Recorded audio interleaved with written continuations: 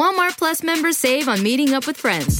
Save on having them over for dinner with free delivery with no hidden fees or markups. That's groceries, plus napkins, plus that vegetable chopper to make things a bit easier. Plus, members save on gas to go meet them in their neck of the woods. Plus, when you're ready for the ultimate sign of friendship, start a show together with your included Paramount Plus subscription. Walmart Plus members save on this plus so much more.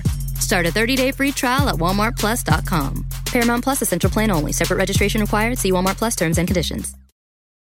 Luxury is meant to be livable. Discover the new leather collection at Ashley with premium quality leather sofas, recliners, and more, all built to last. No matter how many spills, scuffs, or pet-related mishaps come its way, the leather collection at Ashley is made with the durability you need for the whole family. Shop the new leather collection at Ashley and find chairs starting at $499.99 and sofas at $599.99. Ashley, for the love of home. Listeners, especially those of you who are busy parents, aka moms, you're going to want to hear about this. Our sponsor this week is Prep Dish. Prep Dish is a meal planning service. Every week you get an email with a grocery list and a prep ahead list, and then all of your meals are ready for the week, and they are healthy and they are delicious. It's just like how the celebrities live, except you can get it super affordably. So if you have a crazy schedule and you want to eat well and you want your family to eat well, this is a huge time saver. Special offer, go to prepdish.com/crimewriter, and the founder of Prep Dish, Allison, will give you a 2-week trial for free. That's right. For listeners of this podcast, it is a no-brainer. Go to prepdish.com/crimewriter and get a 2-week trial of this great meal planning service for free. Once again, that's PrepDish, prepdish.com/crimewriter. Hey, Toby. Yes, Rebecca. Did we have to start later this evening because you had one of those library board meetings to go to? Yes. How's that going, by the way? Well, we're getting a new library director. Our library director left to go to be the All right, we don't actually want to know how your library board meeting is. I was just being polite, Toby. Come on. But I do have a question for you. I understand. So we got some good resumes, and we're going through them today. Were they in the Dewey Decimal System? All right. But, we don't have any Amazon items for you to read this week, but that doesn't mean our listeners shouldn't go to Amazon.com and buy things. We'll have Toby read some Amazon items next week. Mm-hmm. But, Toby, I understand that you've been listening to a podcast that you'd like to recommend our listeners listen to, because we might be talking about it next week. What is that podcast? It is Phoebe's Fall. It's an Australian podcast about a woman who falls down a trash chute, like many, many, many stories to her death. But it's so far, I'm not through the whole thing yet, but so far it's really good, well reported, a lot of aspects to the case. All right, so we'll check out some of Phoebe's Fall for next week. We're also going to catch up on In the Dark next week. Yeah. And what else, Kevin? Breakdown. So our listeners, the trial's on. Get your true crime podcasting on this week, because it's going to be a grab bag next week, and maybe we'll answer some of your questions too. So shoot us a note at crimewriterson@gmail.com. All right, guys, should we start the show? Toby, what do you think? This is getting a little weird. Should we start the show? Roll it.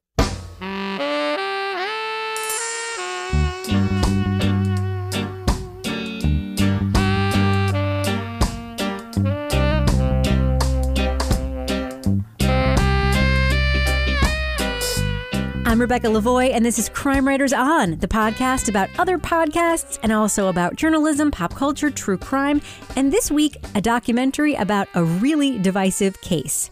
That's right. Today, we are diving headfirst into that Netflix documentary about Amanda Knox. We'll talk about why this murder case is so weird, why so many people can't agree on whether Knox was wrongfully convicted or wrongfully acquitted. We're also going to get the scoop from a real-life Brit on why opinions on Knox are so polar opposite on either side of the pond. And joining me to get all that done is my true crime co-author and real-life husband, Kevin Flynn. Good evening, Kevin. Buongiorno, Rebecca. And also on the line with us is journalist, true crime author, former defense investigator, and licensed private investigator, Laura Bricker. Hello, Laura. Hello. And also on the line with us is our very favorite soaking wet blanket, crime and noir fiction novelist, Toby Ball. Hello, Toby. Ciao. It was a little unfair to Toby. The soaking wet blanket. You stole his thunder with that Buongiorno. I know. Suck it, Toby. We did ask for listener feedback last week, and I got several messages complaining about our treatment of Toby. I'll just tell you that. all So, right. sorry, Toby. How many of those were from my mom? Hashtag sorry, not sorry. Oh, my God. My parents asked me today how they could get the podcast. Really? Yes, I had to pull up the phone and find the app, and now I'm really worried that They're gonna listen? They're going to listen. Yeah. Did they ask you because they saw your write-up in Entertainment Weekly, Kevin? Entertainment Weekly? What is that? Is that a national magazine? That's right. Are And we on the must list? we're on the must list we're number 4 on the must list. As my son said, we didn't medal and we lost to a book, but it's still pretty cool. Number 4 on the must list is the These Are Their Stories podcast. That's right. Are Laura and Toby on that? No. On that list? No, Oh, unfortunately, sorry. we're not. But- you guys did not make the must But you know what's list. funny about the We're must the little list? people. Yeah, what's funny is it sort of talked about, podcasters, Rebecca, as if people know who we are. Yes. They Well, they only had a do. paragraph. They didn't have to. They didn't have enough time to set it up. I was like, maybe you should mention the other podcast that a few people might know us from. But anyway, it was pretty cool. That was great. Yeah, and we also got another piece of feedback, Kevin. Your parents aside, last week you did a impression of our friend Wyrick on the podcast, Well, it was kind of an impromptu. and we actually got some feedback about that impression. So I'm just going to play Okay. this for you real quick, okay? Sure, go for it. Hey, crime writers, it's Wyrick. Just heard the latest show, and apparently Kevin can't do an impression of me. Just wanted to tell you, it's really not that hard. What you gotta do is speak just about 26% louder than any normal person would in any social situation. Also, on top of that, just add the urgency of delivering the nuclear codes personally. So is that good feedback? Is that something you can incorporate into your Wyrick impression? I could start working on that. Yeah. Toby, do you have a Wyrick impression, by the way? No. And surprise, we also heard from the real Wyrick. Now, Oh. the context was that last Is week... he doing a Toby impression? No, but last week we talked about the Bo Bergdahl case and saying that perhaps we should defer occasionally to someone who actually knows what they're talking Yeah, about no and kidding. ask him to weigh in. And here's what Wyrick had to say. Crime writers, greetings. It's Wyrick. As you know, you're my favorite quartet of podcasters out there on the interwebs. If you need any expertise about the Bo Bergdahl case or any other military justice issue, Wyrick's always there for you. One caveat. Beginning today, the only acceptable form of remuneration for Wyrick's services is delicious moose meat. So if El Bricks will make with some moose meat, you've got an expert anytime. Wyrick out.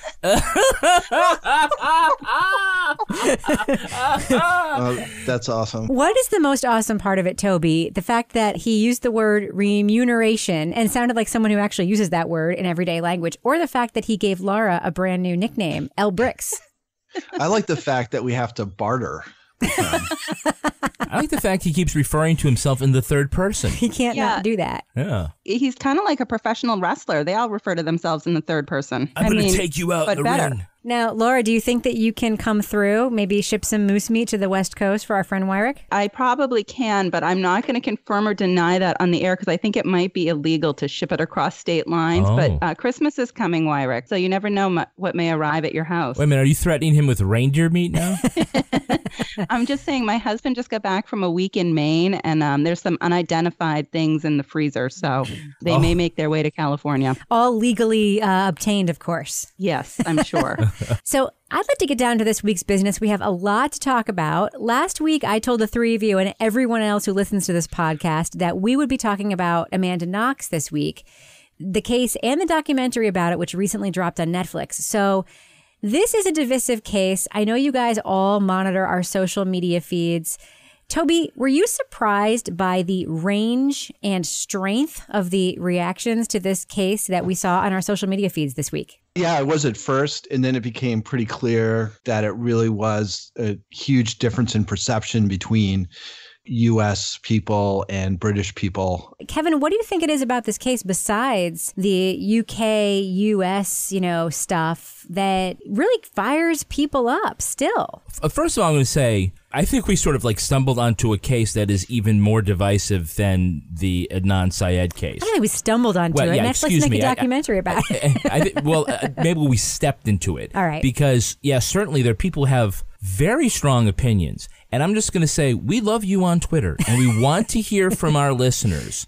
But let's just get this straight now. Whatever our opinions are, you're probably not going to change them in 140 characters.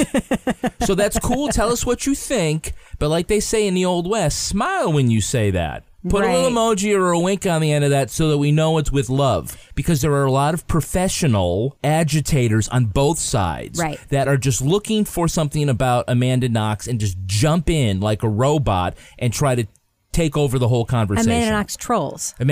On both sides. Right. On both sides. Absolutely. So we want to hear from not the pros. We want to hear from you guys. Agree with us, disagree with us, fine.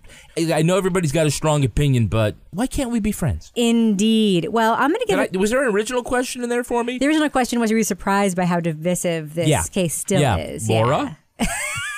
How about you, Laura? Yeah, no, I think I am, because this case has been going on for so long. Granted, it's gone on and it's resolved and then it's not resolved. And it just seems like even now I'm waiting for the next shoe to drop in this case to see where it goes next, because I still feel like it's not done, even though it is.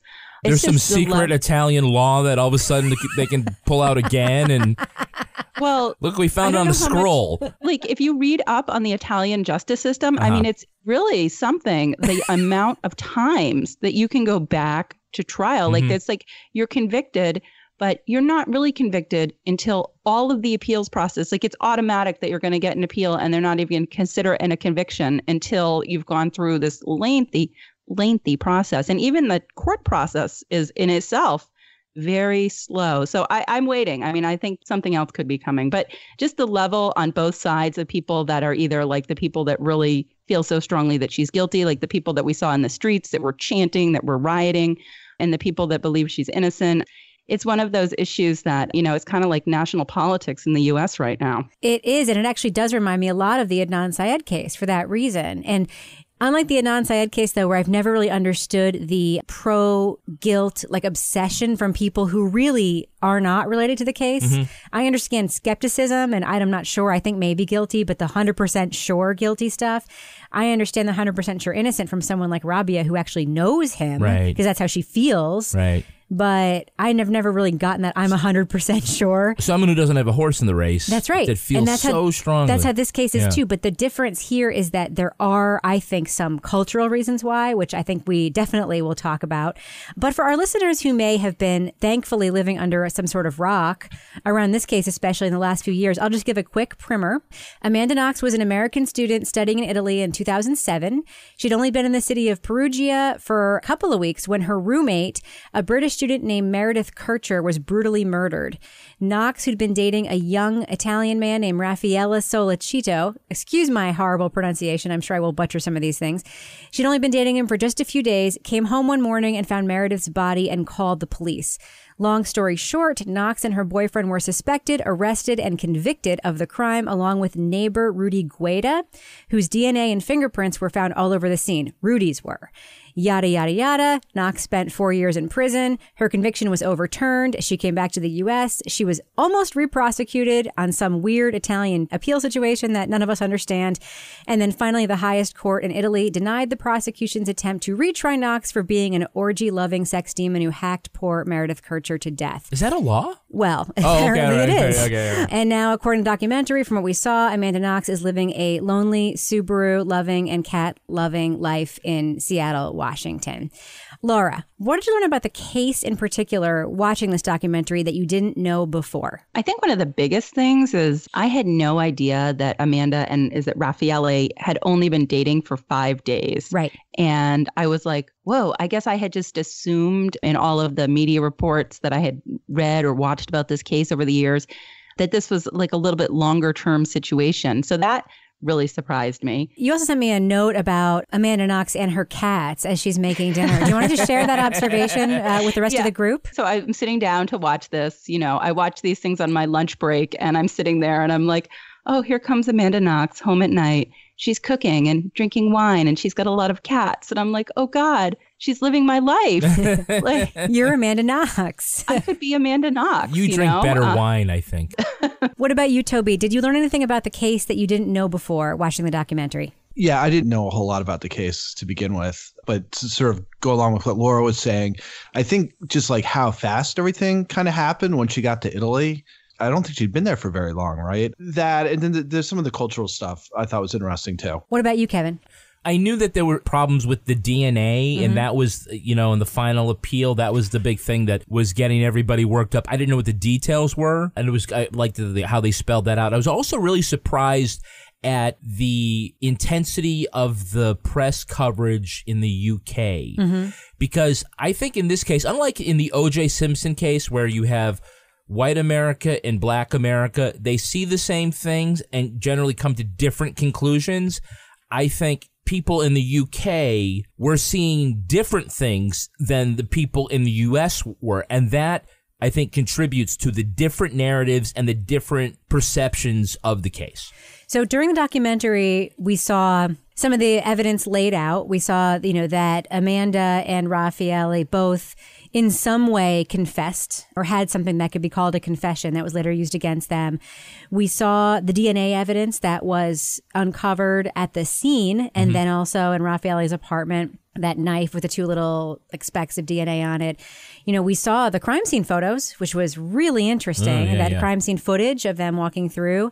The documentary sort of portrayed it like there was all this evidence and they showed us all the stuff the police had, but then there really wasn't anything. So, I've read conflicting accounts about that. Did you look up this stuff after you watched the documentary? I didn't. I was trying to make more sense of kind of the overall timeline of the case. So I was reading more about the different people involved in the case and not so much about any other evidence besides the knife and the DNA, which really reminded me a lot of the discussions we've had in the last few months about DNA and it being unreliable. It reminded me a little bit during the JonBenet underwear DNA discussion with Henry Lee, kind of the same thing, just how easy it is for DNA to be accidentally spread like it was allegedly, or it seemed like it was in this case, not allegedly. Well, especially when someone is looking for it because they've decided who did it. You know, that's interesting. Now, one of the things, Kevin, that I know that stuck out to you was that Rudy Guede, what makes this case so interesting and so singular is that they do have a suspect who was arrested and convicted, who there was a lot of evidence pointing to the fact that he did it. Yeah, he pled guilty. Yeah.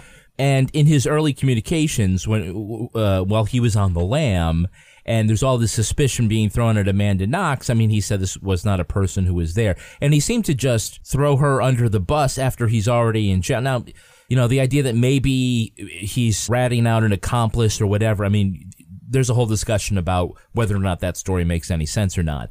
But the fact that you already have somebody in jail for doing this crime whose DNA is everywhere. It just seemed beyond credulity that investigators would continue to look so zealously at these other two people, that they were somehow involved and concocted a theory of the crime that it was just seemed so outrageous that it just was sort of sticking a square peg in a round hole. What did you think was outrageous in particular about their theory of the crime as it relates to the evidence? As it relates to the evidence? Yeah. Okay, well, you've got Rudy's DNA everywhere, right? But you don't have, in the room, you don't have Raffaele's or Amanda's. So then that means, the people say, oh, Amanda cleaned up her evidence. Like, how does she clean up her own DNA and somehow leave all of Rudy's? Right. And just the motive of the case, which is that Meredith was killed because she was a prude, and that somehow offended Amanda Knox, so that her and her two male lovers, that they decide they're going to take turns stabbing her and slashing her throat. And it just was like, it just did not make any sense. What about you, Toby? Did you think that the prosecutor's theory of the crime fit with the evidence that we were shown in the documentary?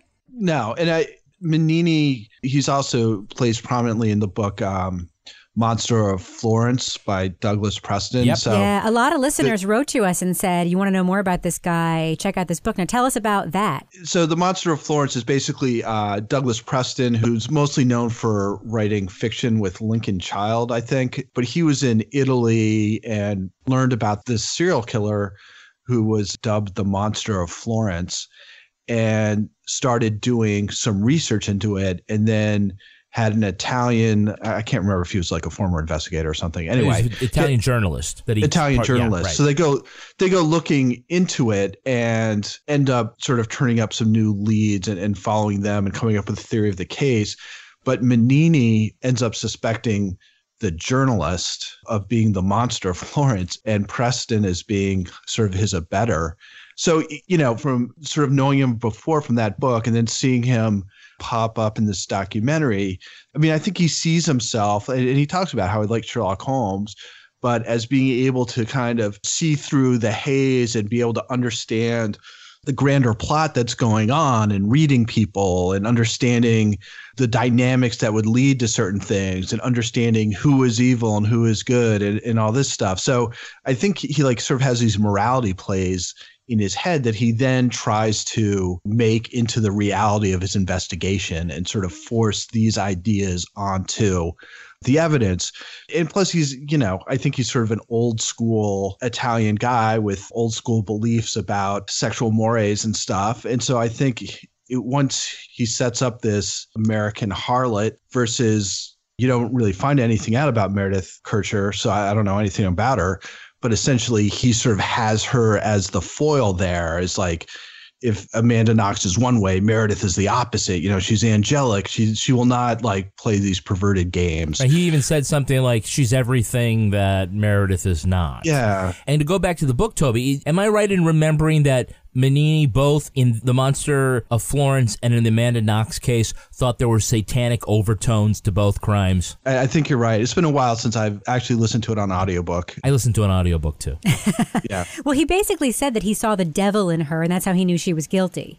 And all the evidence kind of followed that. That he looked at her, he saw the devil, and so that he knew she was guilty. Yeah. So obviously, it's like the prosecutors are the ones that lead the investigation in. I am not going to pretend that I Yeah. understand, and we will talk about what the Italians said about how the Americans view their justice system, but I'm not going to pretend that I understand it. We have talked about other places' justice systems many times in this podcast. We've talked about other states that do things very differently. Right. We've talked about Great Britain and how they do things very differently in terms of like sort of the rights and the process and the disclosure and stuff. We even, I know you and I have talked about in South Africa, the Oscar Pistorius case, how there's an appeals process there that's very different. This Italian thing, I don't want to say it's wacky because that's insulting. And we were drawing on caves back when they had their courts, right? Oh, what an asshole that guy was. But I don't understand how it serves either the victim or the accused well. It doesn't seem to serve anybody well, this process. And certainly having a prosecutor who's prominent saying, I see the devil in her and that's how I know she did it, is not a great way to start off building your case. Laura, there was a lot of criticism about Making a Murderer, the sort of singular point of view about it being pro-Avery. And we saw the Avery family and Stephen Avery's girlfriend, and that we only saw the prosecutor, sort of on tape in his like not so fine moments. This documentary, we have full participation from Amanda Knox herself, from Manini, who's in the documentary, probably equal time to Amanda Knox. Also Nick Pisa, the British journalist, who we'll talk about in a minute, who's the one who fed all of the tabloid fire around Knox in the case in the UK. Did it strike you how balanced, taking, I think Meredith Kercher's family is an obvious exception, but in terms of the prosecution and the defense, we also had Raffaele Sollecito in the documentary giving 2A. Did it strike you how balanced this was, how we were actually getting all of these point of views just right toward the camera in this documentary? Yeah, I feel like it was balanced, that we had, everybody was taking part, but I also felt like it was definitely designed to make you feel sympathy for Amanda Knox. So it was told in such a way that, I felt like that was the side that I was supposed to come down on at the end of this documentary. But I had a hard time personally with the way that they set it up. I felt like it was just so staged with her sitting in front of this like gray kind of background, like school pictures gone bad. But the way that she was trying to look, it was like so rehearsed to me, the way that she was sitting there with that very sad look staring at the camera, that I couldn't really concentrate on those parts because I was just like, ugh. But Laura, every single interview was done with the same backdrop, the same way. Yeah, it's completely it was just equal in that way. I noticed it with her because I felt like she was just looking, she had this just like waif, childlike sort of pathetic, and I get it. She's been in an Italian prison and she's had a rough, but I felt like her particular part was a little bit more staged for sympathy. And I had a hard time buying into that. I think that's really interesting because you're talking about her affect, and her affect was a big point in the prosecution against her. And we heard a lot about that from our listeners on Twitter. We heard a lot about it in emails we received, and we heard a lot about it in a couple of voice memos we received. I'm just going to play a listener voice memo right now that speaks to exactly what you're talking about. Hi, Crime Writers On people. This is Meredith in Portland, Maine. I just want to weigh in on the Amanda Knox thing because I was obsessed, like I'm sure all of you were, with that case and with that documentary. I watched it 3 times, I think, in the first 24 hours after it was posted on Netflix. And I think it was so interesting. She seemed like such a reasonable human being, and yet you're looking and saying, her reaction after the murder was incredibly weird, like more than incredibly weird. I don't have an adjective to describe how weird it seemed to be. But at the same time, that does not a motive for brutal murder make, especially if somebody she's only known for 2 weeks or something and probably spent no time with. And secondarily to that, the only thing that really creeped me out about her in the confessionals, or what we call those when it's not America's Next Top Model, is that she called it make love and making love and the whole time. I don't know if that creeped anyone else out, but my God, if you've known somebody 5 days, is it possible to make love to somebody if you've known them 5 days? Anyway, these are my observations, and I love you all. Bye. Now, I think we all agree that weird affect is not a murder or make. There's no way to sort of decide how someone should be or shouldn't be after they come home and discover a murdered person in their apartment. But taking our reason and rationale and, justice-minded warrior stuff out of it, did Amanda Knox come off as a little bit strange to you, Kevin? In present day or both, either or both? Well, I'll say the video of her right after the murder, it's not flattering. However... Wait, which video? Her winking at her boyfriend? Yeah, like sort of in an embrace and the quick kisses and she's got like the blank look on her face. And the 5 day, we've been together 5 days and we've been making love like rabbits. And I'm like, yeah, like sometimes like when you get together with somebody, it's pretty hot in the beginning. Right. I'm not that I'm looking across the studio at you, but a couple of years down the road, it doesn't happen every day for 5 days. So what are you talking about? So I don't know if he has not been in as many relations. I don't know if he is trying to comfort her with a quick kiss or she's whatever that is. But you're right that you can't point to that and say, well, that's the sign of somebody who's guilty, because we've seen it in all these other crimes. Right. And we actually had a listener who wrote and said, this is Jason G, who said, what this got me thinking about is how police in general can be so subjective and judgmental in assessing the way people react to certain situations. I mean that it seems to me, but for the belief that Amanda Knox was reacting inappropriately at the scene, she wasn't upset enough, she was kissing Raphael, she was becoming hysterical. The case may have taken a different course. I'm taken by this issue in light of the This American Life podcast made in conjunction with ProPublica earlier this year about 2 rape investigations in which the poor victim, in the opinion of her former foster mother, was not reacting the way you would when you'd expect somebody would when they'd been raped, which led to the victim being prosecuted for making the allegation up, etc., etc. Both matters, classic examples of investigators lacking objectivity, and the whole affect issue is also an issue for Jason G. And then my question to you... affect is a big deal in this week's episode of Breakdown, the Justin Ross case. Justin Ross Harris, yes. As that goes on, right? What is the appropriate thing? Look, if Amanda and Raphael were slipping each other the tongue, right? No, I'm like absolutely serious. If they were like heavy making out, that would be really weird. Now, I see it and it's like kisses and pecks and... I don't know. It doesn't look good, and I don't blame people for saying it looks weird, but it's not probative. Well, what about her affect today? I don't know. Laura said she seemed staged. We've had many, many emails, people saying that it seemed... Okay, she's on a sound stage with halogen lights and a boom mic and telling the story of the worst part of her life. Right. And she seems staged. They all are staged. Let me just point out one thing that I feel like people who watch this documentary, maybe I'm the only one who saw this. Mm-hmm. At the very beginning, Amanda Knox admits that she's strange. She says, I wasn't like other people. I've never been like other people. I'm a little bit weird. I've always been weird. Yeah.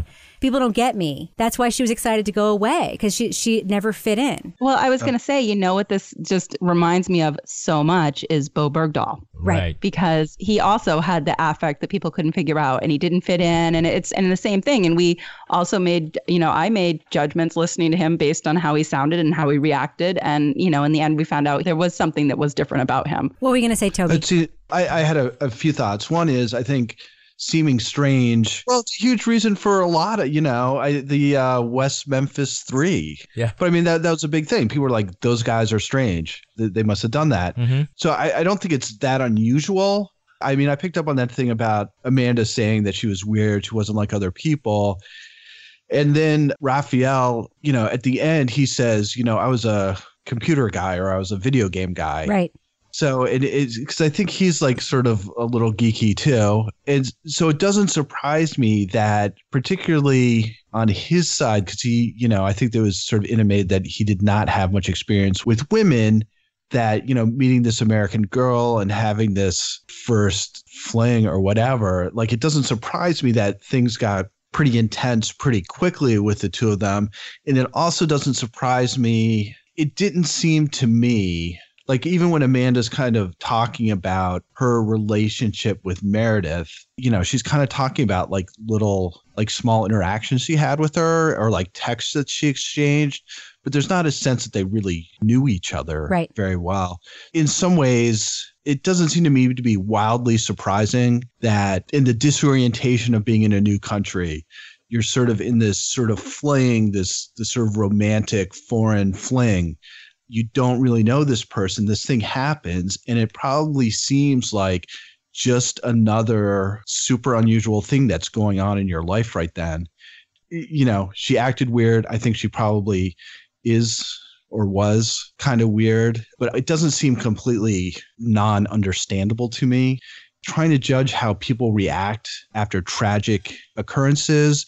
I mean, that was what probably most people don't know this name, but Cameron Todd Willingham, who was a guy who was executed in Texas for the arson murder of his family when it was almost definitely sure that he was innocent. And this was got a lot of publicity in the U.S. because it was the first time, I think, that before the guy was executed, people said there's pretty much incontrovertible evidence that he's innocent, and they went ahead and executed him anyway. But the case against him was really made because he didn't seem to be as sort of torn apart, inconsolable as people expected him to be, when in fact he seemed like he was in shock.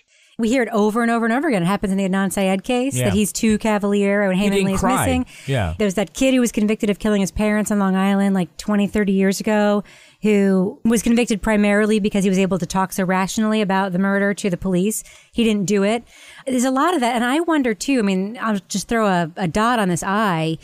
How much this has to do with how attractive Amanda Knox is, that I think that she does not look like somebody who's weird. She doesn't look like somebody who isn't like other people, who isn't accepted. She's a beautiful, beautiful girl at the time of the murder. She's still a beautiful woman, but she definitely had a very telegenic appearance. And to see somebody with a telegenic appearance responding in a way that you think is socially inappropriate, I think sends a different message than if you see somebody who is not telegenic, acting a little bit off the spectrum or whatever. It seems like I think that's part. I think that's part of the formula, which also happens to be the Foxy Knoxy thing. Yeah. Where the British press was able to find her social media profile, and she dubbed herself Foxy Knoxy, and you mix that in with the information that they're getting from Italian law enforcement about all this salacious stuff, and it's just this witch's brew of we're going to vilify this woman, not because she has a violent past,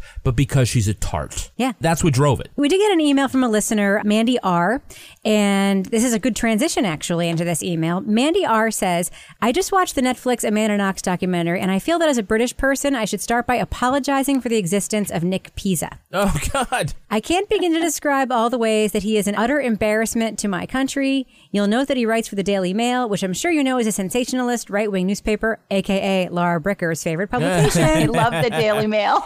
Nick seems to embody many things that the paper stands for, including rampant misogyny. I'm interested to know what you guys think about his closing statement, though. He justified the fact that he'd written things that were untrue by saying he had just relayed what he'd been told and couldn't double-check whether it was true because someone else would get the scoop. It seems that journalists have a responsibility to do their best to substantiate something before it goes to print. We also got a tweet from our listener, Cameron Taylor, who says, Pisa says he shouldn't have to fact check the police. Curious as to your thoughts and any relevant stories from your own writing. Laura, I'm going to come to you first. I think that you and I are of a shockingly like mind when it comes to Nick Pisa, and I would love for you to be able to share your thoughts right now. Well, I'm going to be ostracized. I wasn't really as horrified by Nick Pisa as a lot of people were.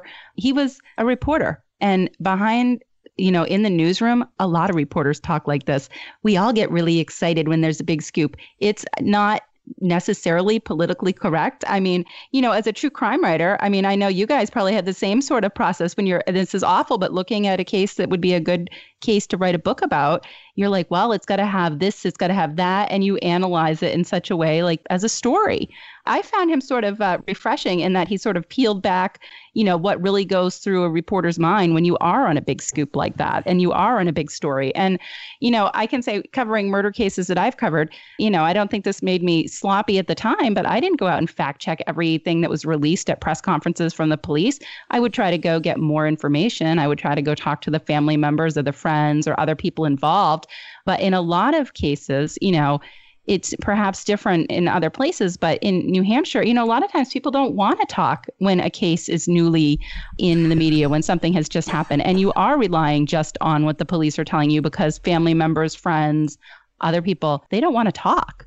So I would like to have a drink with Nick Pisa. So, hopefully I don't lose too many listeners with that. But I think that a lot of reporters do sort of have that excitement about a good story that they do get a little jazzed up, and other people probably would find that inappropriate. I thought he was a jackass. I get the whole, there's deadlines. You're competing with other people. I get that you can't be expected to fact check the police, but the way he was portraying everything was so salacious. I think in order to be a good journalist, you have to be able to apply some judgment to situations. And in that situation, I think being somewhat skeptical about violent sex orgy, they flash these headlines. And I know that's what probably moves copy in the British tabloid press. Like, you're either doing that or you're not, right? You're either playing up the most lurid aspects of it in order to sell newspapers, in which case just freaking say it, Like, I had this crazy, potentially lurid situation and I just played it to the hilt. Or if you want to be a responsible journalist, you don't have to fact check everything, but you can express some skepticism about things that just don't seem right. Well, I agree with you on many aspects of your point, Toby, but I also agree with Laura that he came off as transparent about what he did in this documentary. He said what he did.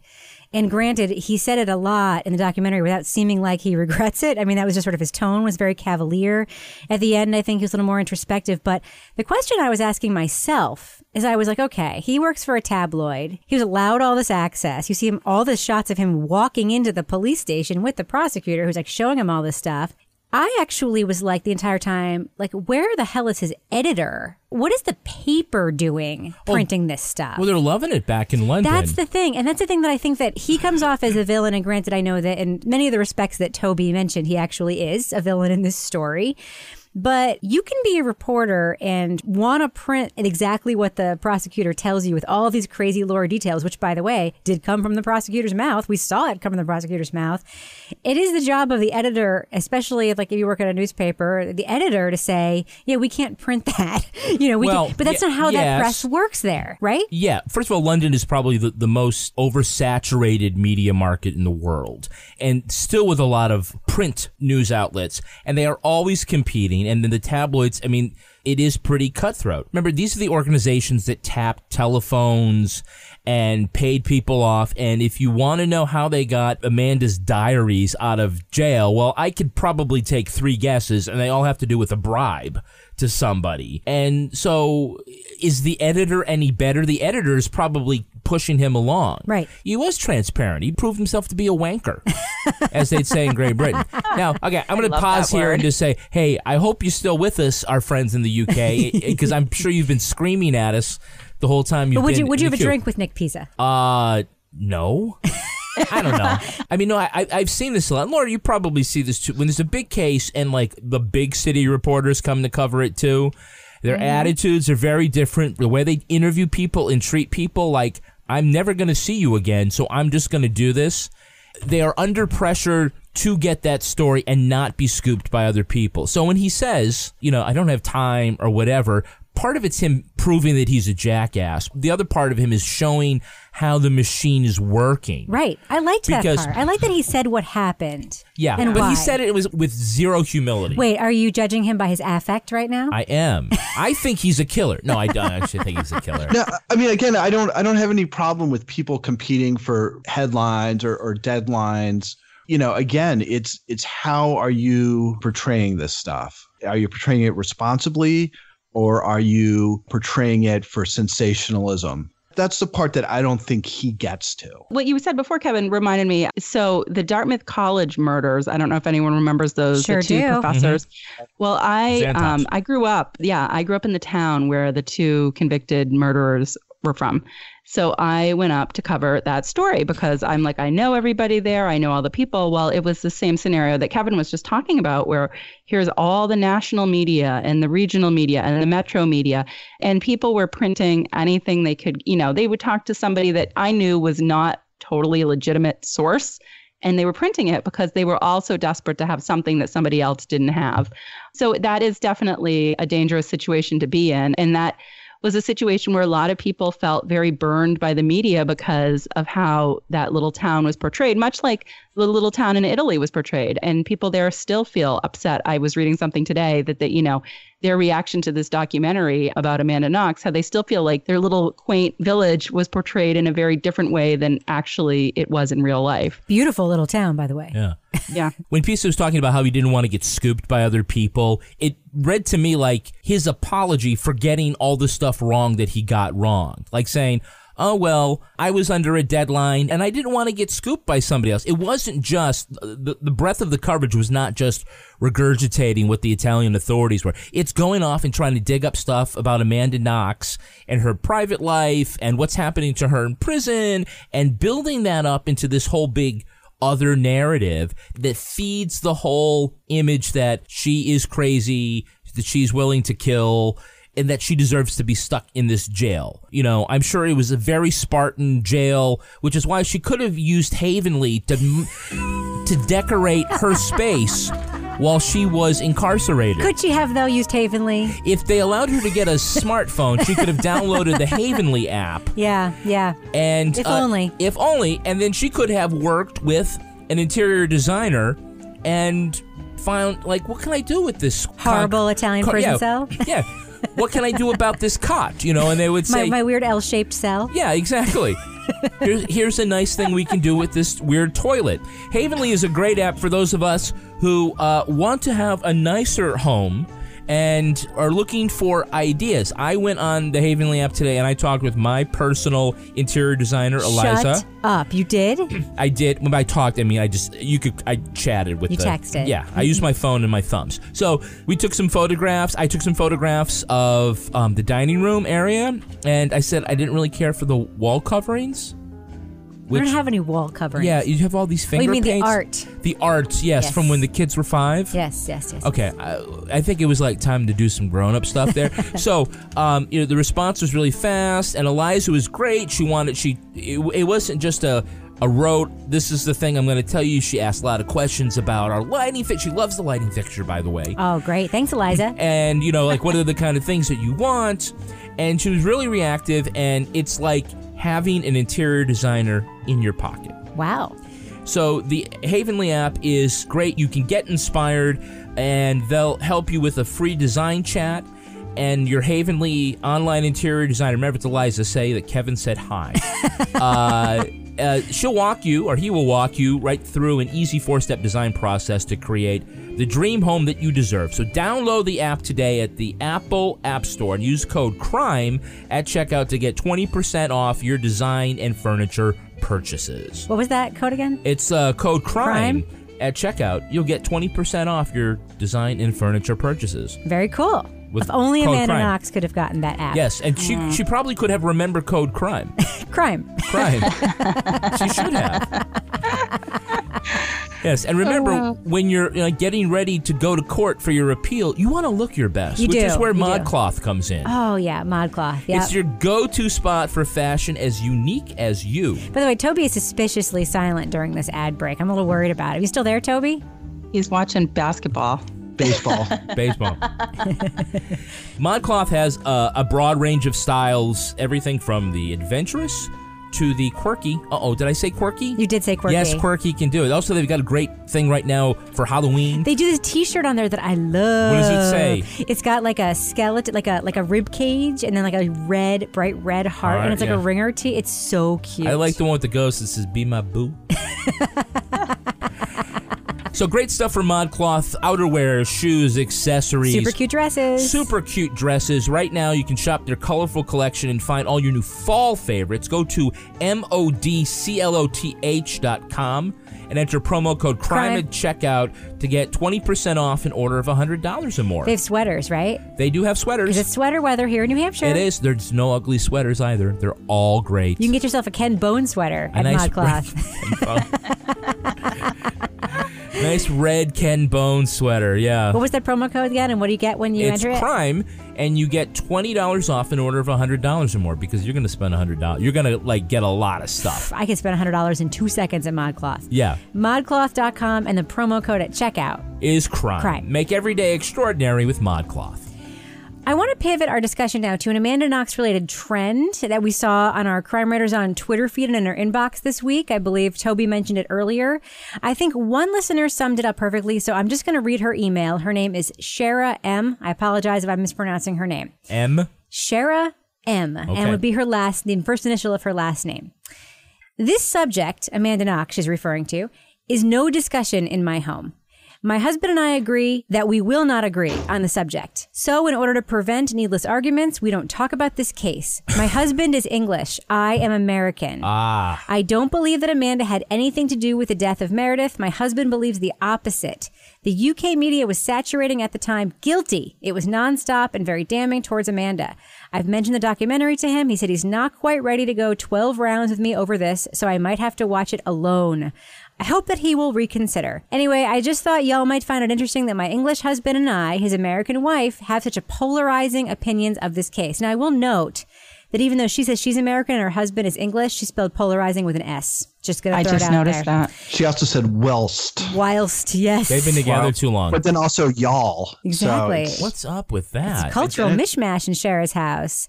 Yeah. Now, because Shara wasn't the only person we heard from who expressed this huge difference in American and British opinions about Amanda Knox's guilt, I reached out to someone I hope could explain it. She's been on the show before. Her name is Dr. Elizabeth Yardley, and she's a criminology instructor and researcher at Birmingham City University. So bonus, she's a real-life Brit. Yeah. Ooh.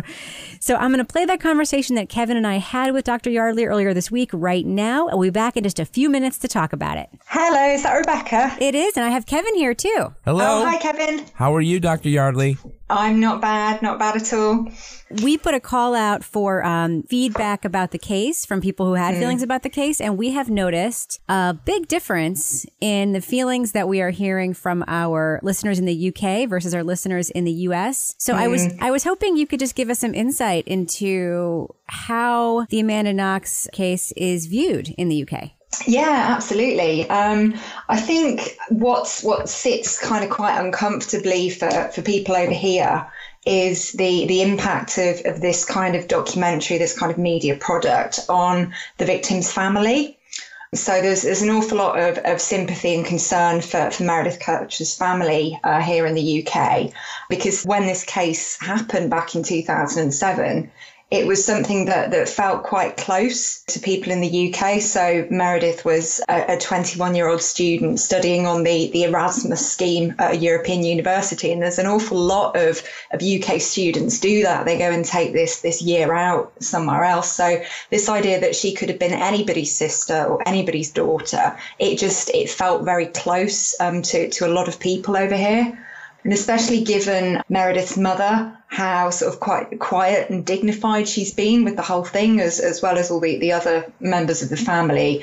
I think it's felt that this is a bit of a kind of assault on them in a way. I mean, this is a scar for them that is never going to heal. But this documentary, I think, for a lot of people did feel like it was just picking away at that scab and opening up this old wound again.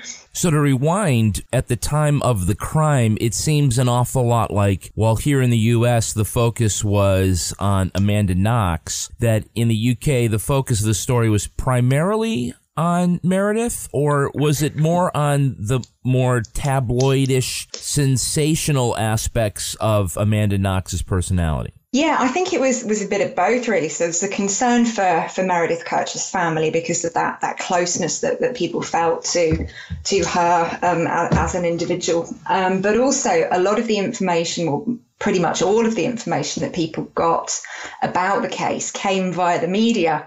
And it was incredibly sensationalized. And we saw in the documentary, the Daily Mail journalist Nick Pisa, he's presented as this kind of grief vampire who was really, really awful kind of comments that he was coming out with, about girl on girl crime and all the rest of it.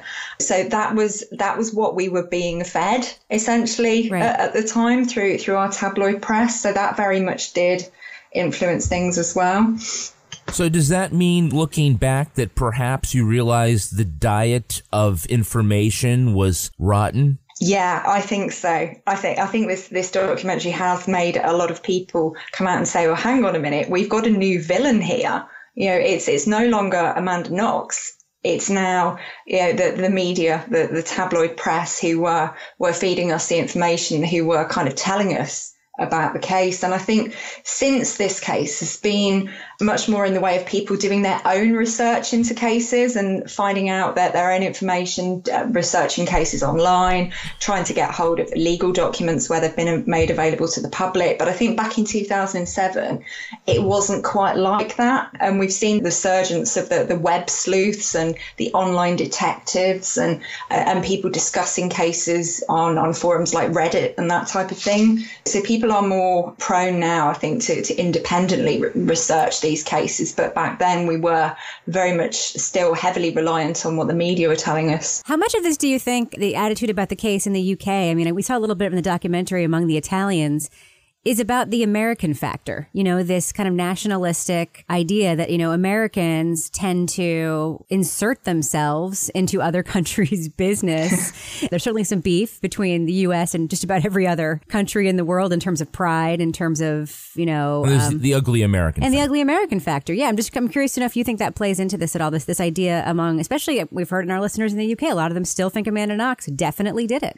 Yeah, there is. And I think when I come across cases like this, when there's an individual involved who's from the US, they tend to be very vocal about their position and their right to have a say about the case and their involvement or not in it. And I think that's something that sits quite uncomfortably with British people, especially with the more kind of traditional value set that it's not appropriate to talk about this, that you keep quiet and you put up and shut up and justice will run its course. But Amanda Knox has been very vocal. She's been wanting to control the narrative around this. And of course, that's absolutely fine. There's nothing wrong with that. But people often associate that kind of pushiness with behavior that's not appropriate. And it hasn't sat well with people, I don't think. So I guess what I'm hearing you saying is what we might see her doing as self-advocacy, because she says she's innocent and she's trying to, make sure people know she's innocent and she doesn't belong in prison, is seen as sort of being uppity. Yeah, being pushy and more likely to make her a guilty person. Yeah, I do think that's the way that a lot of people are seeing this, because she always seems to me to be quite egocentric, to to be putting her case across. It's all about her, and this is how I experienced this, and this is what I went through. And that's not a crime. That's absolutely fine. But I think it's left quite a bad taste for some people, the fact that she's kind of taken center stage here. But yeah, it is that idea of, well, don't be so vocal about it, essentially. Can I get your opinion as a criminologist for a second here? Let's suppose for a moment that we don't already have someone who has been convicted of killing this woman. Can we look at these other people, the theory that perhaps there was some confrontation over someone being prudish about sex, and that Amanda and her boyfriend and this third man, Rudy, killed Meredith because she was a prude? Does any of that make sense? It doesn't make a lot of sense to me, no. But whenever you have a homicide investigation, the police should be pursuing multiple lines of inquiry. They shouldn't, catch one ball and hang on to it. They should be looking at various different persons of interest. So who else is it that lives in the area? Who else is it that visits the apartment? Who lives downstairs? What do the social networks of these people look like? And I think right from the beginning, the police became incredibly fixated on Amanda Knox and Raffaella Sollecito, and that was it, basically. And that kind of tunnel vision, I think, has really, really hampered this case. And I think maybe I'll probably prove the point about how Americans get fixated on the science, and that the rest of the world is fixated on some other parts of the thing. The idea that Amanda Knox and Raphael could clean up all of their DNA while at the same time leaving all of Rudy's DNA everywhere. Can you understand why Americans and Brits are just not seeing eye to eye on this? Yeah, I think so. I think there's a very kind of, there's that emotional element to it here in the UK, of feeling that proximity to the victim and her family, and not taking quite the kind of objective sort of scientific view that people across the pond have taken, who've said, well, actually, what's the evidence? What does it look like? What do we have and what do we not have? And when you look at the cold hard facts of the case, no facts, evidence. The facts, yeah, exactly, kind of the most important stuff. But yeah, I think it really does highlight the continued role of the media, especially the tabloid press, in giving people their opinions about cases. But I think that ship is slowly starting to turn around, because even in the UK, discussions that I've had with some people have said, well, I actually went through and read through this transcript and looked at, this evidence and this particular narrative. And yeah, I don't think that she was involved at all. So there is that different view there. Yeah. But it's an interesting one, definitely. What do you think? Do you think she was involved? I think there's just not sufficient evidence to be able to say she was or she wasn't involved. I think that the investigation in the beginning was so awful. It was, as one of my colleagues often says, a casserole of nonsense. There's just not enough there to be able to build a case. And I think that the police as well, the police who were investigating, they were so keen on managing the impression of themselves that the public had. They were very keen to say incredibly quickly, we've got the people that did this. We've been incredibly successful. Yes, this is a murder case that's gaining the attention of the world's media, but we know what we're doing. And I think they were more preoccupied with their presentation of self than they were with actually getting to the truth, because finding the truth and building a case are, as we know, two completely different things. They are. And very often a cop looking at a suspect and saying, I can just look in her eyes and I know she did it, is not necessarily the way to build that case. No, absolutely not. I hope that you will still be friends with us after we've had this discussion about the case. I mean, I think that I don't think we're completely of the same mind, but I think that we all agree that evidence is evidence and cases should be investigated properly, right? Yeah, absolutely. And I think the timing of this documentary has been really interesting, because we've seen the Adnan Syed case in Syria, we've seen Making a Murderer, and there's a real appetite out there for people to get to grips with these complex cases and listen to all of these different voices around it. But I think in the UK, we're not quite ready to talk about Amanda Knox in the same way that we talk about Adnan Syed, we find it really difficult to cast her in the role of a victim, albeit the victim of a miscarriage of justice. So it's really interesting. But I think the tide is turning. Well, you guys got to get on that. We have. They don't have to get on that. They can do what they'd like. Honestly, Dr. Yardley, I can't thank you enough for chatting with us about this. We were really hoping to get your point of view, and you agreeing to do it is making a big difference for us. I know that. Oh, that's okay. No, it's good to talk about it. Yeah. This is a case that's never going to go away, because it might be solved in one respect. The criminal justice process has come to an end, but it's still unresolved. So I think it's something people are going to be talking about for many years to come.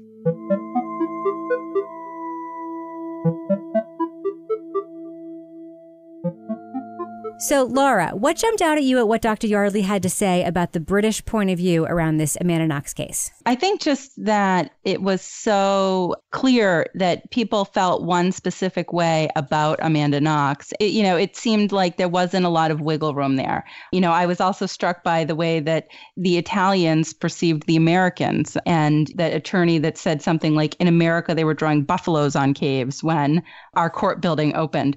So I think it really, that it was such a cultural thing, that there was this sort of perception of Amanda Knox as an American, and that she was, by defending herself, by speaking up and advocating for herself, they had this very negative connotation about that.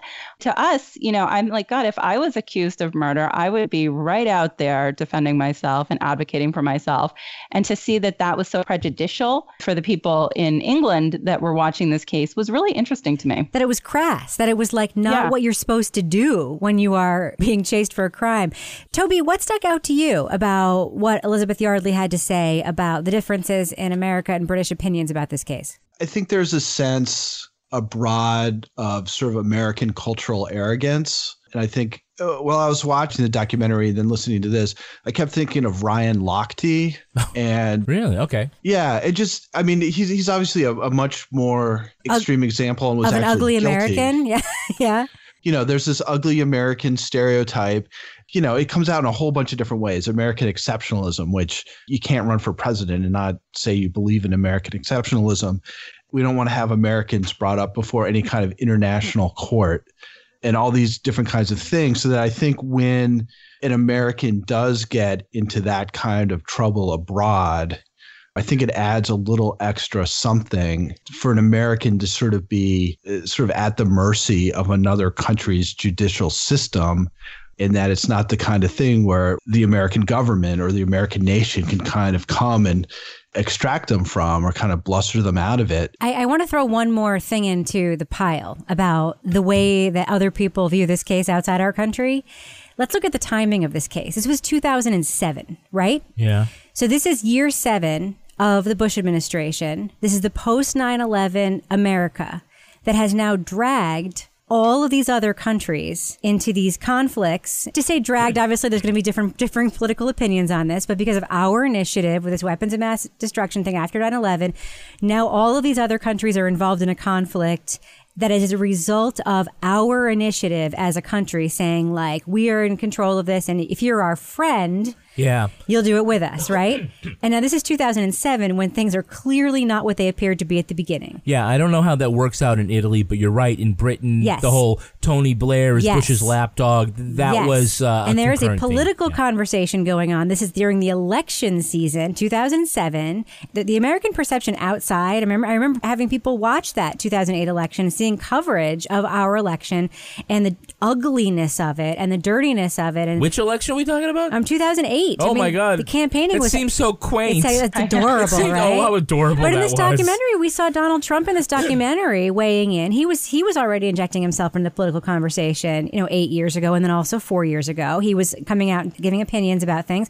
This was the election where we had all sorts of just weird stuff going on, and this is really a very, very bad point for America in the view of the world outside of America, right? So now you have this person who has ostensibly committed a crime. The Americans are saying, no, she didn't do it. She didn't do it. She didn't do it. And you don't know what you're doing. Like, we just need to go there and get her and bring her back. And it's like, look at the other decisions that we've made for these other countries. Add to that the thing that Elizabeth talked about, that some listeners also wrote us about, which is the victim. Meredith Kercher is very much the Ron Goldman of this Amanda Knox story. Mm-hmm. Her story is really not told at all in the media coverage of this story. So, well, no, not in the documentary. Exactly. It's minimized. It was a big part of the British coverage, which also helped to shape the British public perception of the crime, where it really was about justice for Meredith. Now, you can argue that Meredith got justice when Rudy went to jail for her murder. Right. And Amanda Knox is not part of this crime. Right. Toby's point about the ugly American, that's not a new thing. That's been going on for decades. In part because, and we've seen this when we go out of the country. You go to some place where they speak a foreign language. Well, you go to some place. Not foreign to them. Not foreign to them, yeah. They call it language. You're so ugly. Yes. Remember we're in the Dominican Republic at the casino, and this guy he's from New York, of course, and he comes up and he's trying to like throw like money at the dealer. And she's like, no, es posible. And he gets so mad. He's like, how come they don't speak American here? Right. He's like, you're such a jackass. Yes, exactly. You are the ugly American. Yeah. Plus, why are you trying to double down on a 12? Do you know how many times 9 comes up? Okay, you're going down a tunnel here. 25% fewer times than a 10. Okay, land the plane. Land the plane? I thought we were segueing. Yeah. Oh. Yeah, I was waiting for the ad. We were going to Foxwoods. Again, I think that's why the British, felt aggrieved by the whole thing, because they felt like Meredith was minimized. And you have to decide, if you're a documentarian, how long do you want this to be and how much time are you going to devote to Meredith? Because, and I mean this sort of in a very respectful way, this isn't her story. That's right. It isn't. This story is about Amanda Knox and what happened to her. We know what happened to Meredith. It's part of the case. And the obsession with the case is about Amanda Knox. Yes, this is why. And I know, and I agree with you. And it's not... Don't mean that to be disrespectful, in but that's... no way diminishes. Yeah. But I understand the point of view of people in the UK. And it was our listener, Tina Gaspard, who coined the...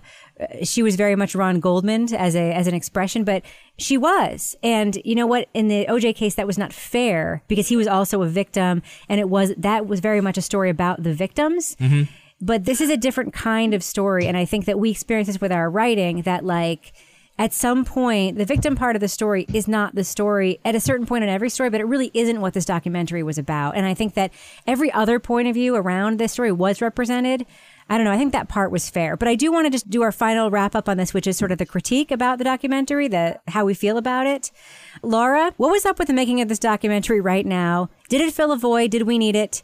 And if you were to give it a grade, what grade would you give it? Oh, I think, right now, I think there is just such a need for true crime stories. People are so interested in true crime where it's like possible miscarriage of justice or wrongful conviction cases where people can go on the internet themselves and read everything they can find about it and come up with their own theories. And I feel like this case fits into that. There's so much information out there that you can read about this case and so many different sides of it. I don't know if it fills a void, but I guess my question is just, at what point is enough going to be enough with all of these true crime spinoff shows? I mean, at what point are we going to reach the saturation level? Because right now I feel like every other week we have a new true crime, show or podcast or story that's out there. It's like the 90s was a really big time for true crime, and I don't know if we're having that sort of resurgence now. I felt like this documentary was, I don't want to say superficial, but it gave a kind of an overview of the case. I think for people who already knew about the case, there probably wasn't a lot of new information, except you got to see Amanda Knox up close a little bit more. And those weird animation reenactments.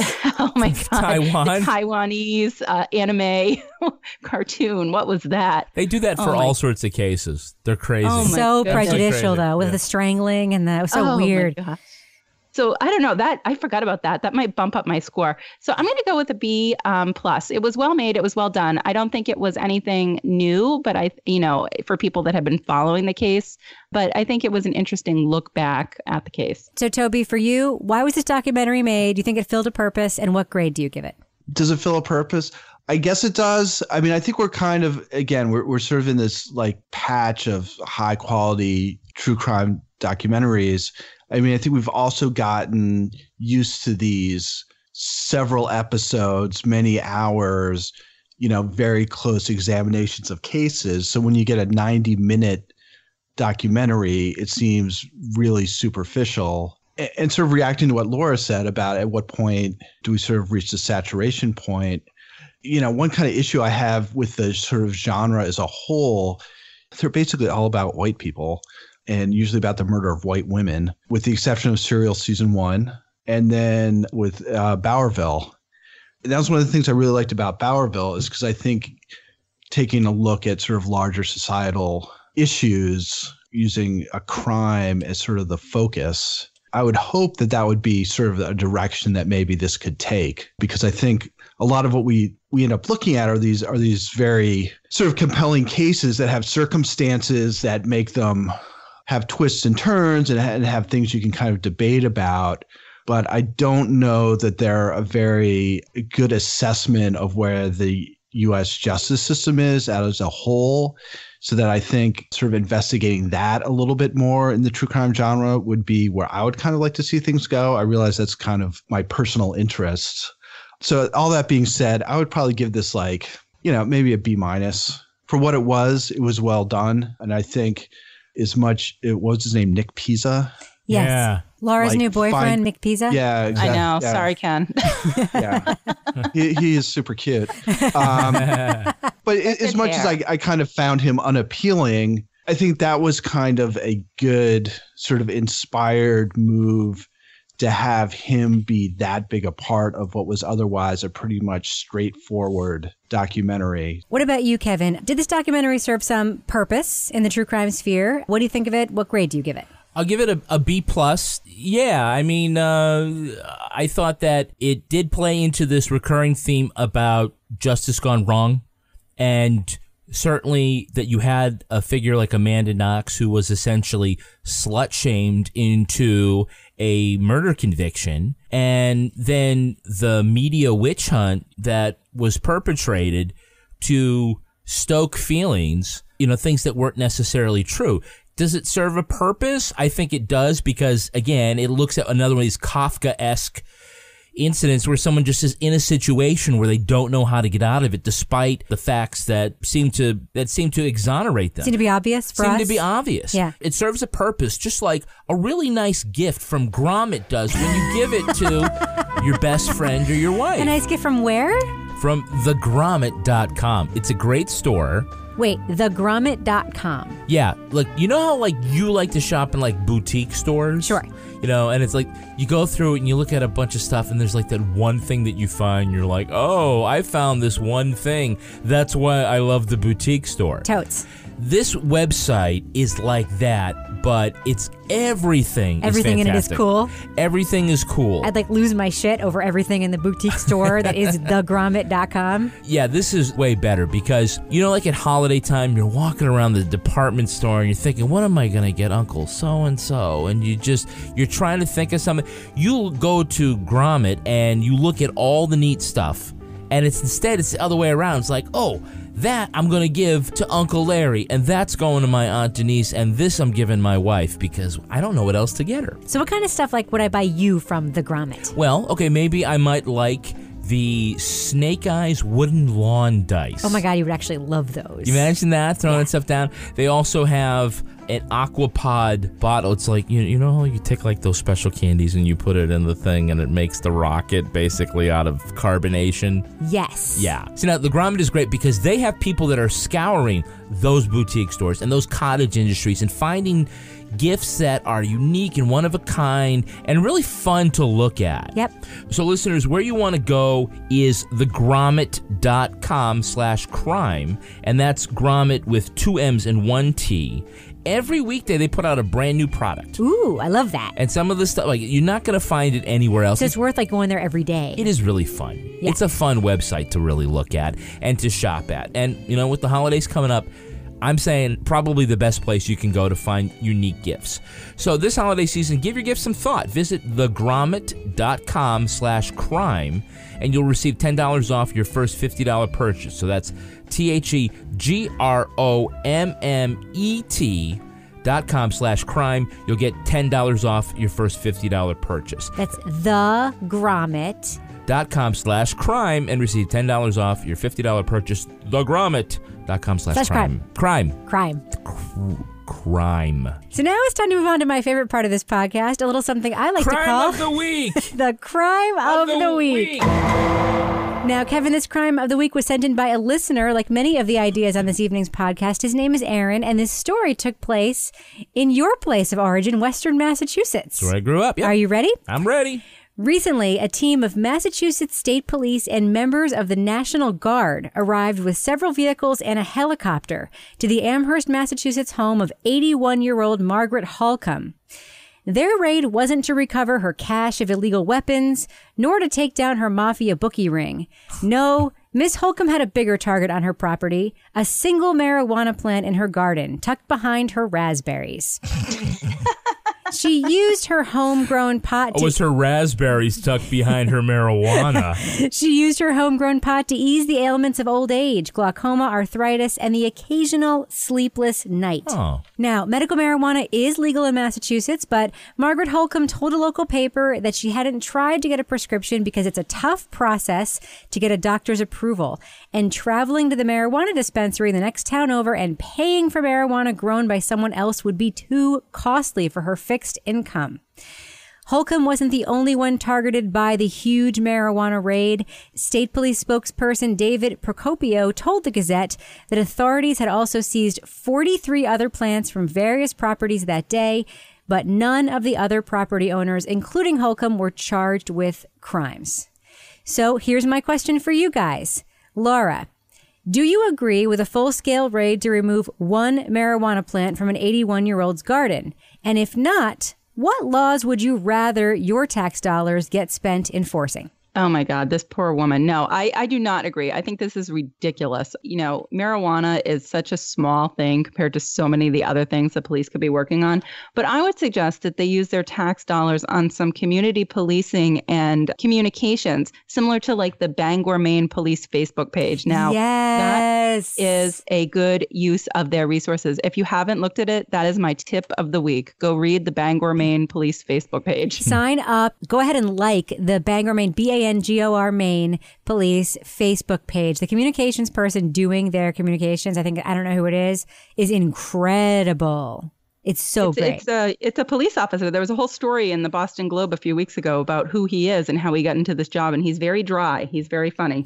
Very funny.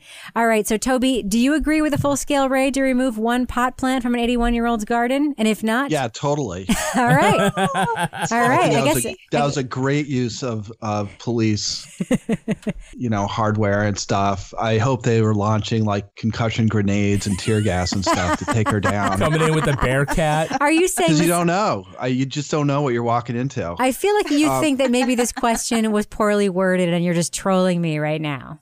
Old people and their drugs. Yeah, I guess probably there's probably a little bit of overkill. On which law should your tax dollars be spent enforcing? Well, they should be helping OJ find the real killers, right? What about you, Kevin? Well, first of all, I want to know, how did they get probable cause to raid this house? Excellent question. With an 81-year-old woman with one marijuana plant. Tucked behind the raspberries? Tucked behind the raspberries. Which are prickly, by the way. Who turned her in? I just don't know. I think that's crazy. I don't agree with this. What I would like to see them use the money for is to look for grow houses, places that are illegally mass producing marijuana. They can find that by just looking for which house in the neighborhood is using 10 zillion megawatts. They actually cannot. There's a Supreme Court case around this, my friend. I will send you the literature later. Fuck the Supreme Court. Can't believe it. And by the way, I would argue that marijuana is not so bad. There are worse drug problems here in New England. There are. Like why fentanyl. are you being so harsh, man? You're harshing Toby's mellow right now. I think we should send this poor lady some brownies or something. Oh, send her some brownies with moose meat. You know what law I would like to spend money? You know what law I wish that our local law enforcement would spend money enforcing? Tell us. It's not really a law, but you know how when you're walking down the sidewalk and like people in front of you are walking like side by side, really slowly. You mean like down the hallway and the Law and Order credits? Yes. Taking up the whole hallway? We need a helicopter for that. Those people who sort of walk out of a store on Main Street are in front of you and have no situational awareness that you are just trying to get a burrito and you just want to walk around them. What is the matter with those people and where are the cops when that's Because they don't believe that you want to get a burrito, Rebecca. It's just like the people in the grocery store. It's the same thing, Rebecca. You know what? It reminds me what they should actually be doing is getting people who throw their cigarette butts on the ground. Yes. Littering, sure. They're not going to get a federal grant for littering, though. That's the difference. They're not going to get a helicopter. And if they don't spend it, they don't get, right. All right, we should probably wrap it up on that cynical note. Laura Bricker, you are on the Twitter, right? I am. It's at Laura Bricker. Toby Ball, I'm sorry for calling you a soaking wet blanket earlier, but I understand that your negative Nelly self was on the Twitter as well, right? Yeah. Well then. What is the handle, Toby? It's at Toby Ball NH. And if I can throw a quick pitch, if you're into this Americans in Italy and murdering people, The Talented Mr. Ripley by Patricia Highsmith is a very good book. It is a good book. I thought a fun movie. I don't know. I liked it. What about you, Kevin? How do people tweet with you? They can find me on Twitter at Nick Pisa. No, his Twitter's blocked. I tried to go follow him. Oh, my God. Okay, people, I'll give you my Twitter account if you already know. But please, Jesus, I just don't want the abuse. Please smile when you say it, at Kevin P. Flynn. And you know what? You can find me on Twitter. I'll tell you to where in a second, but I don't want any more pictures proving your Amanda Knox case of tabloid pages that show that she and her boyfriend bought bleach at a store because they did not buy bleach at a store. It did not happen. And they used the bleach to clean up all of their DNA? Only their DNA. It didn't happen. Yeah. Special bleach. It's not actually evidence. I love you guys, but a photo of a print article from a tabloid does not prove to me that actually happened. So, that being said, you can find me on Twitter at Reb Lavoie, where you can also find me on Instagram at Reb Lavoie. This is going to be our second worst week on Twitter ever. Oh my God. You're super demanding. Our show is also on Twitter at Crime Writers On. You can reach us by email with your questions and voice memos at crimewriterson@gmail.com. Want to get our newsletter or support the show by buying stuff on Amazon? You can get all that done at our website, crimewriterson.com. If you listened on iTunes, please consider rating and reviewing this show. It really helps us out. And while you're browsing for podcasts, check out our other show. These Are Their Stories, the Law and Order podcast. Our very, very handsome line producer is Henry Lavoie. Our theme music was performed by the New York Ska Jazz Ensemble and used with their permission. This show was recorded in Studio C at Partners in Crime Media, a.k.a. the studio we built in a closet in our basement, right between the hot water heater and the plastic boxes full of clothes that don't fit me anymore. On behalf of all the crime writers, thanks so much for listening. We will catch you later. Now it's time to move on to my favorite part of this podcast, a little thing I like to call the Crime of the Week. This, going with the theme of the rest of our show this evening, was sent in by a listener, this Crime of the Week. His name is Aaron, and this Crime of the Week, Kevin, took place in your neck of the woods, the place you came from. My mother's uterus? Ew. Oh, no. Yeah, can we just start over? Yes. Yeah, especially since your parents might be listening now. Exactly. Partners in Crime Media. If you hate feeling like an adult stuck in a dorm room, you might appreciate the new Havenly app, the easiest way to decorate your home. Once you've downloaded the app, you'll have access to free home design consultations. And if the consultation inspires you, you can work with a Havenly interior designer to lay out and shop for your dream space in an easy 4-step design process. Use code CRIME at checkout to get 20% off your design and furniture purchases. Walmart Plus members save on meeting up with friends. Save on having them over for dinner with free delivery with no hidden fees or markups. That's groceries plus napkins plus that vegetable chopper to make things a bit easier. Plus, members save on gas to go meet them in their neck of the woods. Plus, when you're ready for the ultimate sign of friendship, start a show together with your included Paramount Plus subscription. Walmart Plus members save on this plus so much more. Start a 30-day free trial at walmartplus.com. Paramount Plus Essential Plan only. Separate registration required. See Walmart Plus terms and conditions.